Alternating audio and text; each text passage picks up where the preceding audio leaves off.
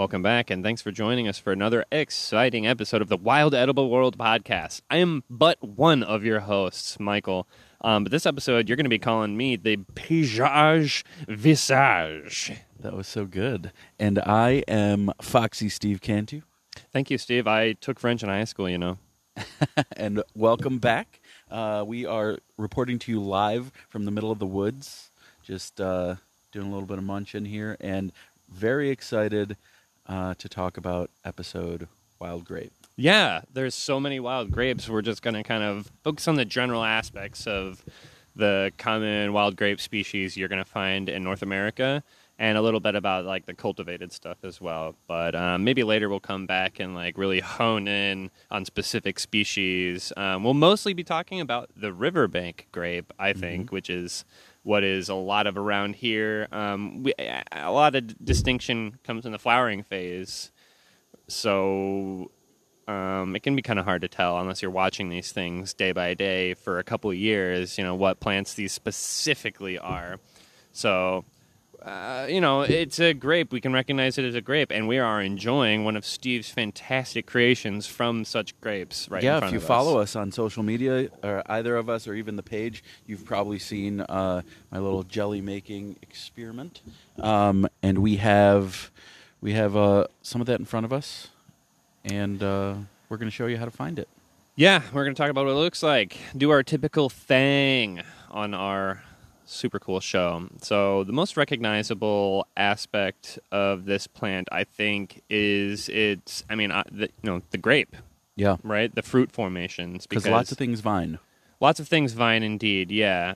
It's worth mentioning, and we should be doing this a little bit more often on this show, that there are toxic lookalikes. So there are going to be some specific details you're going to need to remember from our show and also your own research to correctly implement, some of this advice and being able to find these delicious plants and staying safe, which is, how we all want you to be. So with the fruit formations, it really does kind of show up in the late summer. So right now we're in the middle of August, dead center of August, 15th, and it is the earliest grapes are just starting to ripen. And what do they look like, Steve? Like regular grapes? Yeah, basically, right? Pretty much. So I wasn't even looking for grapes. I was out looking for maybe some late season choke cherry or any other sort of like fruit coming in. We're on the cusp of apple season here, so I've been getting really into wild apples and the endless possibilities that are that. Another episode. Within the next couple weeks, absolutely. And that one's going to be we might have to go a little bit long. We might have to warn you now. Episode Malice might be a little bit of a long one. Tons of fun stuff to talk about. So can you blame us? Yeah. Back to the grape. I wasn't even looking for them, and then I just spotted these huge clusters. And please check out the social media, and I'm sure we'll share a picture of just these beautiful clusters of grapes. It looked like, I was at a vineyard, like a really poorly kept vineyard. Overgrown vineyard. Yeah, exactly. Yeah. But there was just these huge trusses of grapes and they look exactly like it. And they're, like you said, there are toxic lookalikes, but these were just overly obvious grapes. Yeah, whenever people are mistaking things for grapes, they're more in a circular cluster, and these definitely have that triangular form, gradual. It's one berry at the bottom, and then it kind of like multiplies as it goes up towards the stem. So yeah, it's not necessarily a common mistake, but it can be an over-eager forager's mistake. There are absolutely some things that I saw that looked like, oh, maybe this is a cluster of grapes or a bunch of grapes that's not as formed. Yeah, and not necessarily spread out exactly, yet. Yeah. And that just was, they just weren't grapes. I mean, heck, I've seen them growing together, like for sure, vining around each other. Mm-hmm. So of course, it's worth being a super attentive on what you can and can eat. Always. So back with the grapes, and the coloration isn't necessarily like what you're going to find on a table grape. Mm-hmm. I mean, when we're talking about size and color wise, it's going to have the same growth pattern and formation that you can imagine. You know, just like a Grecan painting of a man lounging, and you know, beautiful people feeding him grapes or them grapes. You know, I'd imagine. Whatever. So you're going to find the grapes you find in the wild are actually quite a bit darker.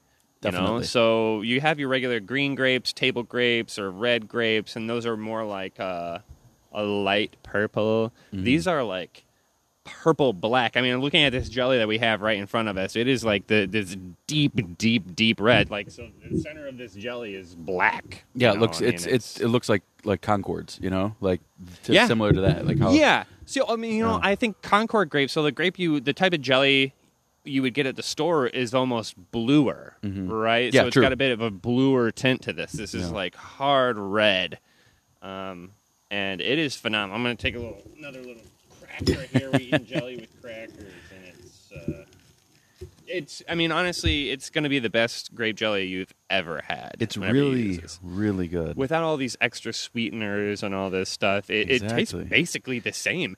And this is like the first grapes on the vine. You know, Yeah. most of the time people tell you to wait to eat them a little bit. Yeah, a lot of the times people wait till after the first frost of the year so that the grapes sweeten up a bit. You know, similar to like a carrot or something along those lines. Yeah, plenty. And it's you know, this doesn't even need it. I almost didn't take them because I was like, it's so early. But I was texting with you, Not necessary, man. This is and so you were good. like, "Let's do it, dude." yeah, it's need those nice and grapes. tart. I'm so happy you did. And that's my grape Delicious. preference. I prefer green grape with a good amount of tartness, and I prefer a Cabernet Sauvignon. Yeah, word. Red grape with a lot of dryness. So Yeah, this and is I right up like- my alley. Yeah, it's been back to like thinking about sour flavors too. Like wild grapes, they have this like particular sourness to them, and they're kind of crunchy. So I like crunchy green grapes. So I Yeah. mean, if you're okay with a little extra crunch regarding the seeds, because wild grapes will be seeded. Largely seeded. Yeah, pretty well. The seeds are pretty big. pretty well the seeded, The you're seeds are right. pretty big. They are pretty big, but they are edible. So crunching right through them is fine, and it does sound loud, but I swear they're not as hard as they sound. But they are definitely pretty audibly crunchy.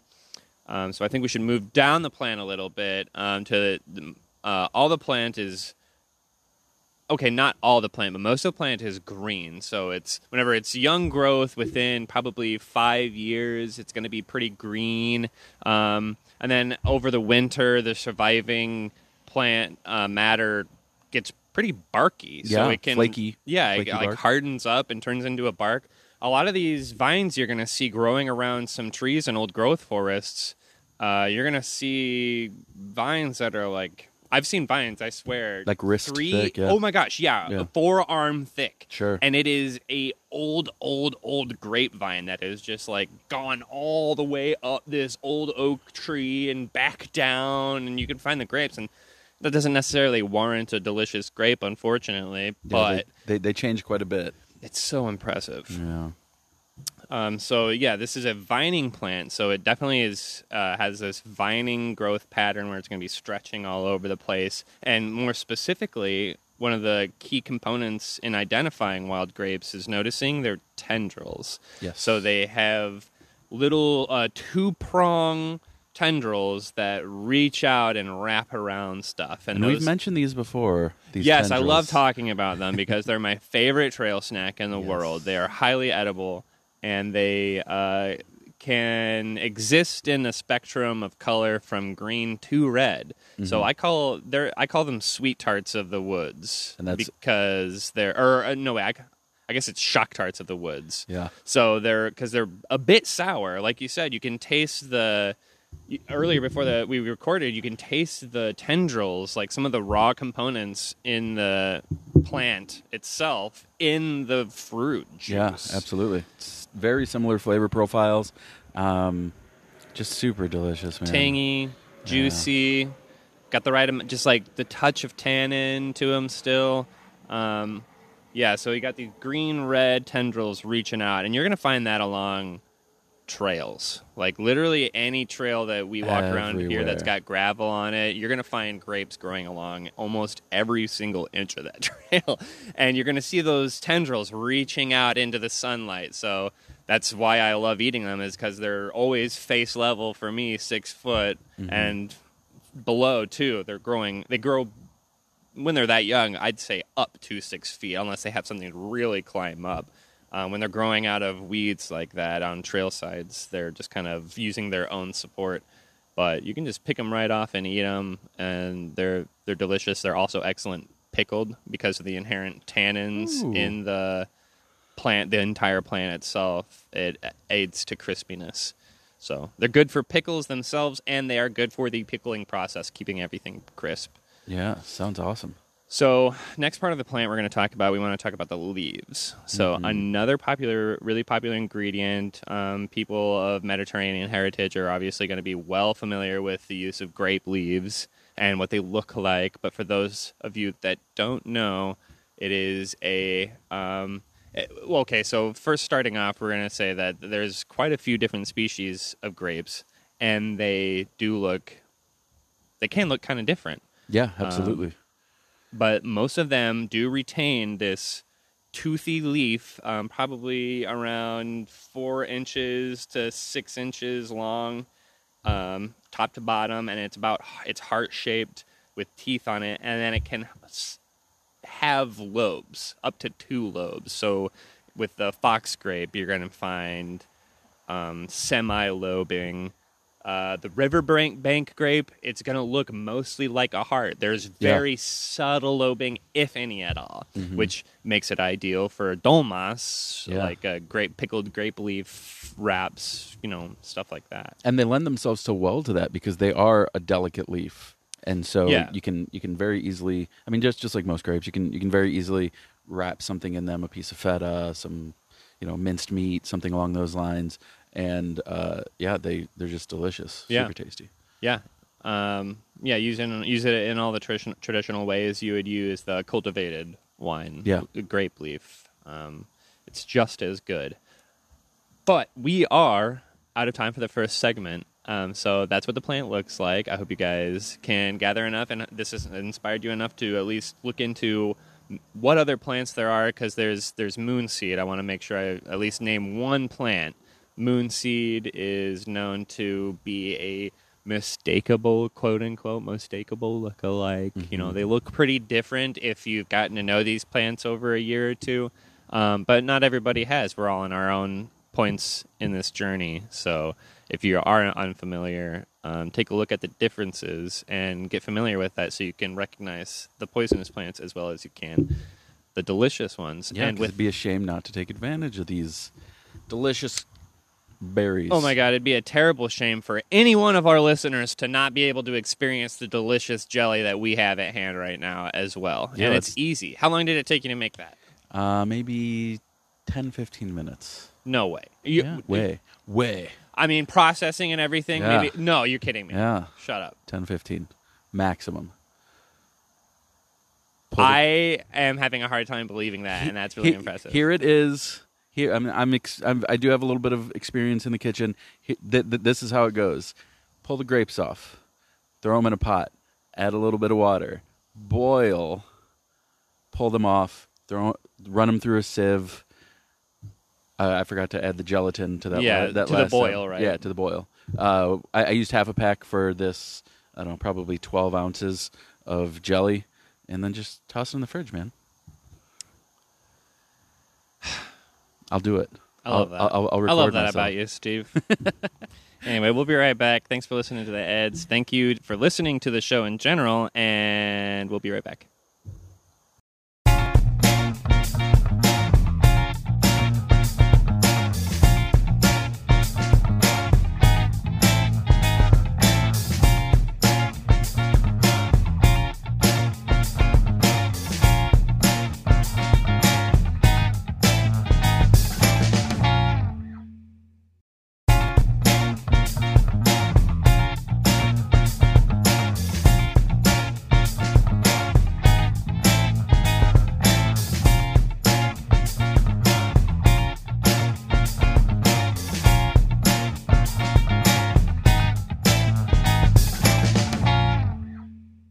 And we're back from the break. We have snacked and returned. Yeah, so we're fully fueled.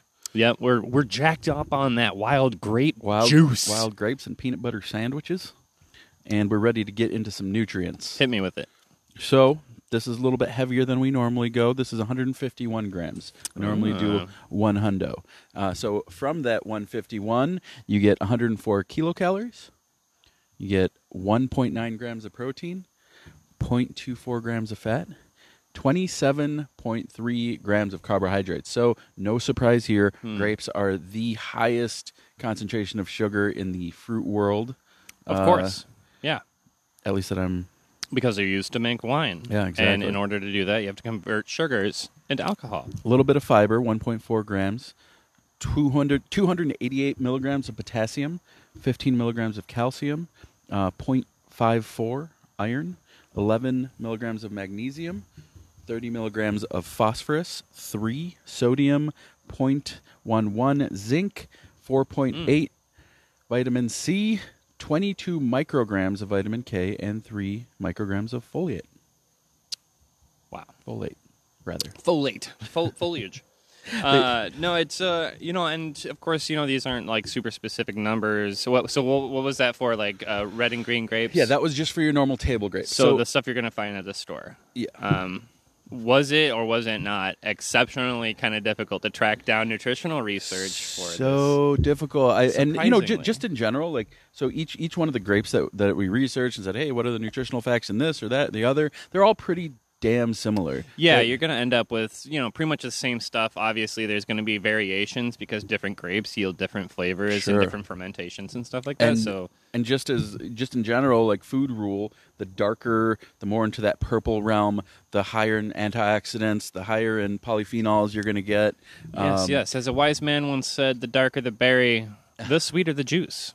True. But yeah, so you'll see a ton of variation even throughout like your grocery store grapes, or you won't see a ton of variation rather. And so when you take into account these wild grapes, it's probably going to be, I would say, a little bit less sugar maybe, just because they're not as inherently sweet. They're not bred for sweetness. Exactly. They're not bred for anything. They're just wild. They're wild. Like us. Exactly, yeah. They're, they're going to be a little bit less in sugar, but you're actually going to find them probably higher in other things, like wild variations of our common cultivated varieties tend to be. So you're going to find probably higher levels of vitamins and nutrients and probably and like acid levels. I know there's like good amounts of malic acid and like some really basically the stuff that makes it delicious. Wild grapes are even more delicious. They're just not that as desirable of a seed to fruit flesh ratio like we like in our fruit. So. For sure.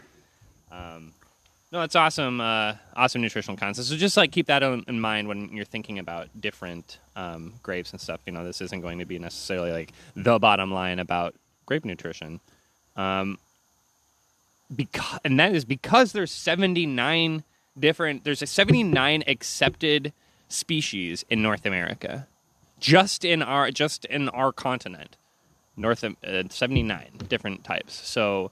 There is, like we mentioned earlier in the first half of the episode, it's going to be a little bit difficult sometimes to determine the exact species you're working with. You're going to need methods of verification from each stage of the plant's life. How it grows, the flowering, the fruit, the leaf shape, Yeah, so we were looking at photos earlier of the grapes that I got for these, for this jelly. And, we were going back and forth like, well, I guess it could be this because the leaf shape is like that, but we don't know what the flower formation looked like. So eventually we were just like, heck it, Yeah. It's a grape. It's a grape. We know it's a grape. It looks like a grape. It tastes like a grape. Mm-hmm. We can verify through other means that it is indeed an edible grape species. I'm willing to bet that it is the riverbank grape just because that is what we have around here. We're in kind of like, rivery area. The leaf was dead on. So, but we can't be 100% sure. I normally would tell you that you should be 100% sure before you eat anything or put something in your mouth. We are sure it is a grape. But we're 100% sure it's an edible grape, so you don't necessarily need to be so specific about the species whenever the genus itself is quite edible.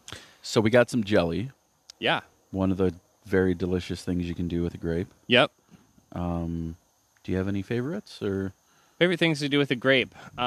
Shoot, man. Honestly, so yeah, we talked a little bit earlier about pickling the Tendrils. The tendrils, Yeah. yeah. And so there's that. There's the I eat the grapes raw. I like crunching yeah. on the seeds and everything. And another thing that we kind of had to leave out of this episode is the seed nutrition. The seeds themselves have actual pretty lengthy research on the amount of oils and things that they contain. So if that's something that interests you, be sure to look, do a little bit of research into that, because there's a lot of really interesting results. But and the whole plant has been used throughout history. The seeds, the fruit, the leaves. Yeah. It goes back to. I mean, I think even in the Epic of Gilgamesh, they mention, grape something or other. Yeah, the oldest human written story that we have. It's definitely one of the longest relationships. The Hall of Fame award for sure for longest human relationship with a plant. One of them. That and probably tobacco or something more trippy than that. But those are other episodes. So going back to favorite uses, jelly. I mean, you really cannot beat a solid jelly. That's one of the best ways to get the most out of the moisture you're getting with the plant. There's fruit leather you can make. Everybody loves really good fruit leather. Just the kind of, and dolmas with the leaves. So again, you can you could probably do a little bit like a grape flavored dolmas if you want to use the whole plant. You get the tendrils and the grapes in whatever mash you're using to wrap in the leaves, and that'd be really fun. That's a good idea. I'm going to do that. Yeah, that sounds awesome. Beyond that, I haven't used it too much besides just eating it, using it, brewing with it. You can make wine. Obviously, that's the undercurrent to a lot of what we've been talking about, is that is a very popular ingredient for making different types of wine. You can make white wine, red wine, all the different types of wine. Vinegars, if it's really called wine. Well, and vinegar, of course. Yeah, you let wine get a little bit further. Now you have vinegar. So this plant is almost essential in human cuisine, right? Sure. Yeah, absolutely. As far as we understand it and have grown to understand it. But I do have a couple of really cool facts about the history of North America and the grapes. So I think it's Newfoundland. So the top northeastern edge of North America is where Leif Erikson first voyaged from Northern Europe across the ocean and visited North America for the first time as far as Northern European or white people are concerned, and they called it Vinland. So the name for what they understood as North America at the time was Vinland, which means wine land. Sure. Pretty easy to figure out, and that was because of the sheer abundancy of grapevines everywhere. And I'm sure anybody that's listening to this, once they get familiar enough with what these grapevines look like and how common they are, you're going to see them everywhere. Yeah. Some just popped up in my yard this year. Oh, you're kidding me. My neighbor has them all over his garage. Yeah, it's just... I mean, what did you do with the seeds that you just throw them out? And, no, I fed them to the chickens. Oh, there you go. Yeah. See, that's excellent. Excellent.